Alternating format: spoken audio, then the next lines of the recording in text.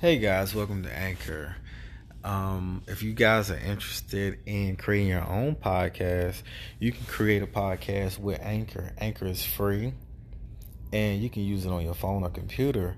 Also, Anchor has a lot of different tools where you can record and edit your podcast, and it'll sound great. Okay, so when I first started doing podcasts, I started doing it on my computer, and I was using different softwares, and it was kind of difficult to do the editing tools. However, Anchor has a great editing tool that you can use, and also you can also share it on different platforms such as Spotify, Apple, and Google.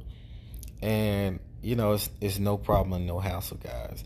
So if you're thinking about also doing your own podcast, check out Anchor.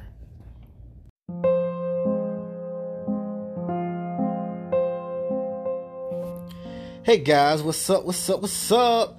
It's your boy Ace. Welcome to the room and welcome to Ace at Night. I want to introduce another co-host that is a part of another podcast. Her name is Verse. Say what's up, Verse. What's up? Don't be cute. Say what's up, Verse. Hey y'all. And she is kind of cute, you know what I'm saying? Yeah, boy. Okay, so cute. You had to put a ring on it. ski. Whatever. All right, guys. So tonight I'm going to be doing a podcast on a controversial topic that's always around the country. All right, so it's always a case where there's a white person killing an unarmed black person. And Verse, I want you to take us into this topic tonight. Go ahead. Okay, so I don't know if you guys heard about the shooting that happened in Dallas, Texas, between the white police officer. She was a woman, and she entered into the wrong apartment when she got off duty, and she shot an unarmed black guy in his own apartment. Do you know the young lady? Amber Guyger. That's the officer. Yeah, the officer's name is Amber Guyger. Amber Guyger. Do you remember the victim name? His last name is Boham. Boham. That's the victim. Do you know his first name? Nah, I gotta research that. Okay. And where did it take place? In Dallas, Texas. In Dallas, Texas. Okay, guys. For one, I want to know what you guys think about this case after we speak on it. And how does this really affect you in your day-to-day lifestyle? Me, I am a black male, African-American male, African male, indigenous, aboriginal, you know. How you know that? Did you take the, what is it? First off, I am the DNA test? I'm an Indian too, okay. You know what I'm saying? But Taino. I'm a Taino Indian. Ancestry, black brother. Ancestry. And so I don't need, man, I look at my nose and my cheek structure. Okay. Right. If I look at my bone structure, you'll see I'm black. You see I'm Indian. If you look at my hair texture, I am Taino Indian. All right, whatever. All right, from the islands. That's anyway. Right. Shout out to my Indians out there. Shout out to my other black men out there. All right. Anywho, guys. This subject is a little controversial for me because I have previous experience in law enforcement.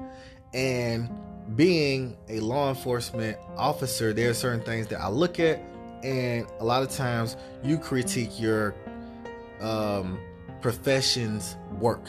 I mean, a lot. If somebody do something that's jacked up, it's like, what are you doing? Mm-hmm. And Verse came to me from her perspective, and I want you guys to get Verse perspective, and then I'll tune in on my perspective on this particular case. Recap what we talked about earlier, on what you saw and how it made you feel, Verse.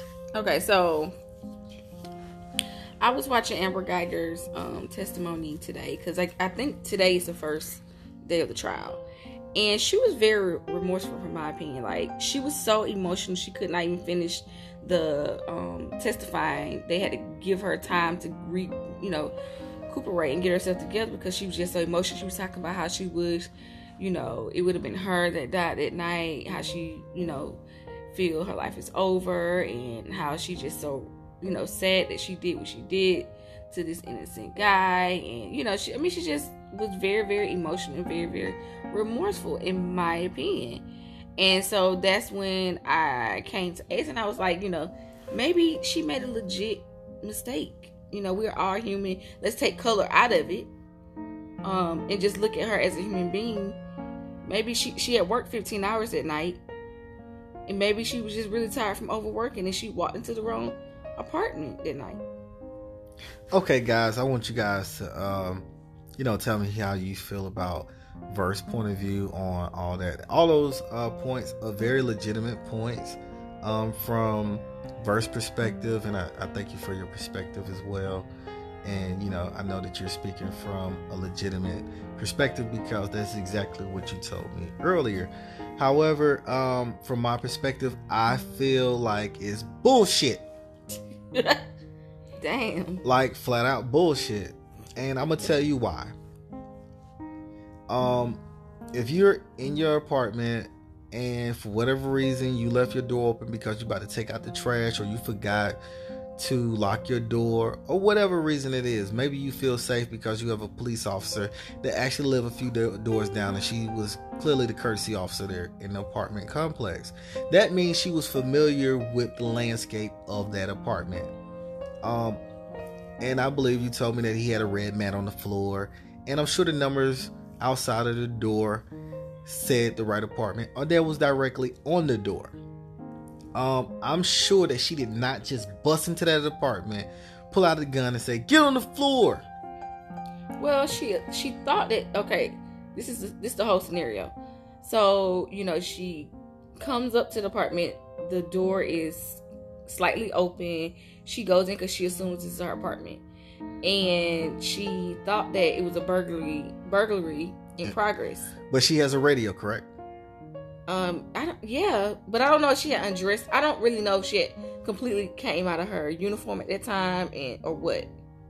I'm not sure of that. Well, all right. Here's my thing. I feel like when you have a gun, and if she did have her tool belt on, she had mace, she had a taser, she had an aspeton, and she also has the ability to go hands-on. When you join law enforcement, you are trained tactically to do tactical takedowns, come along, arm bars, and also compliance strikes. However, if you are in your own home, as a citizen, you have the right to refuse an unlawful arrest. He had the right to be where he was supposed to be. If I'm in my house, I haven't done anything wrong, you come into my house and you give me verbal commands, I am not going to listen to you when you say put my hands behind my back. I don't trust you. Throughout the whole media situations, all everybody has been hearing is that white officer has been killing black men that are unarmed. So he probably felt like he was under attack when she came in his house. Yeah, I'm sure he was probably surprised. He probably was surprised. Because in the video that they released, she said, because there's a body cam video out of the arriving officers, and she was like, "Oh, he was eating ice cream," and so the man was happy. And the thing is, this is how I personally feel. I feel that a lot of times being a black man, your opinion, your voice, whatever you got to say does not matter to a white officer. Yeah. They're automatically right, and you have to obey exactly what they say. And if you don't, they're going to show you how much power they have over you. Mm-hmm. And they're going to shoot you. They're going to kick you in the head. They're going to tie you up. They're going to do everything they can do possibly to you to harm you and not help you. And we've seen that on a number of occasions. There was one other incident that's outside of this incident where a black dude was having a episode where he needed help. He called the police. He was stranded on the side of the road. Mm-hmm. The white lady said, drop the weapon. He did not have a weapon. He was walking towards her. She shot him. Yeah. They had helicopter footage of it. She was trying to say she feared for her life. She said she feared for her life. The helicopter. But I feel like that situation like that is different. It's not different because it's the same thing. And it's bullshit because this officer will get off because she's saying everything that every other white officer say when they get on the stand. I felt threatened for my life. Let's look at the facts. Mm-hmm. She went into the wrong apartment, correct? Correct. When she got into that apartment, it wasn't, her furniture was nowhere in that apartment. Correct? Correct. But I don't even think they're registered. Well, I don't know. A lot of things register when you go into a location. I went there, so I don't know. I'm just assuming that they hadn't registered yet. She's using the defense that she worked all day. Now, there's a fact. Whenever an officer is in a high stressful situation, there's a thing called tunnel vision that occurs. And that can limit your sight of vision. So, okay, let's take out the fact that she didn't see any, let's just say she didn't see any of the telltale signs that she wasn't in her apartment because she experienced tunnel vision. But she damn sure wasn't tired, because endorphins and adrenaline kicks up in your body anytime you are in a fight or flight situation.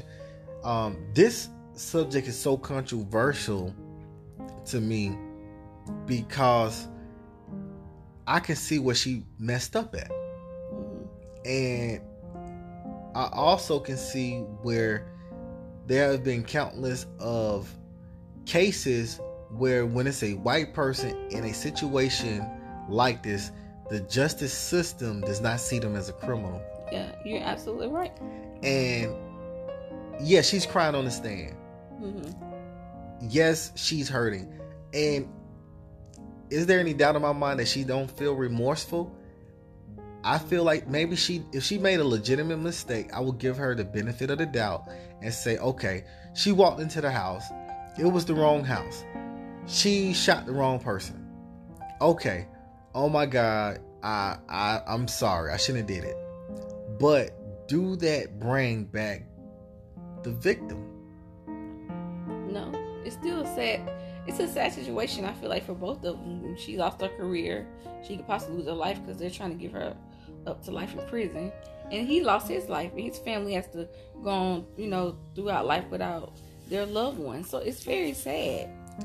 And I you know what I'm saying? Like, I don't know. It kind of goes back to I just feel like when I saw her up there, I was like, oh shit, she might legit just made a mistake that night, and it it's finna cost her whole damn life.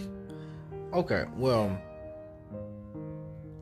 I personally never want to see anybody go to jail for life or anything like that, because the judicial system is just broken. And a lot of times in the judicial system, a lot of people are in there for the wrong reasons. Yeah. And we just saw a case where this guy was convicted, and he has 50 years in prison, and there's no evidence to actually convict the guy. But it's like we were stating, though, the judicial system it favors more white people than it does black people. And that's my point. Yeah. And I say the reason why I say it's bullshit is not so much of the fact of just critiquing her. It's more the fact that her voice will be heard. And this man, his voice has been silent. Mm-hmm. There's no riots around this. There's no heavy media around this. We're seeing the case on TV because I feel like they're trying to push it out there. The media has a way of spinning things the way they want to spin it. True. And they also want people to be up in arms and divided. I do not preach division. You know what I'm saying? There's a lot of white guys that I work with and females that I work with, I felt that were not racist, and that they had the citizens' mind. They had the citizens' best interest in mind. Mm-hmm. And this is not a shot at all white officers. However, I do feel that white officers get the benefit of the doubt over black officers, and that the same racism that everybody receives as being black even happens when you're a black officer. If a black officer shoots and kills somebody, that person's gonna stay in jail until their trial. When a white person shoot and kill somebody, they might get out on bond and then go to their trial hearing. You know what I'm saying? They get the benefit of the doubt. They get to be with their family before they even get sentenced to a long sentence. Some guys just be in jail, stay in jail, and that's just, what it is. So I want to point out the racism that is in the judicial system. Nobody is really talking about how the judge give black people, black officers, black lawyers, black doctors, even if a black judge do anything out of the ordinary, they get the maximum. Yeah. Nobody looks at the fact that they may be exposed to PTSD. Nobody look at the fact that they were tired when they had been overly worked. Nobody look at the fact that maybe they was going through stressors because of child support or spousal abuse or any of those things. There are black women officers that are actually getting beat by their husband. Mm-hmm. They're protecting people all day, only to go home to be domestically abused by their husband. Mm-hmm. But they would never speak up.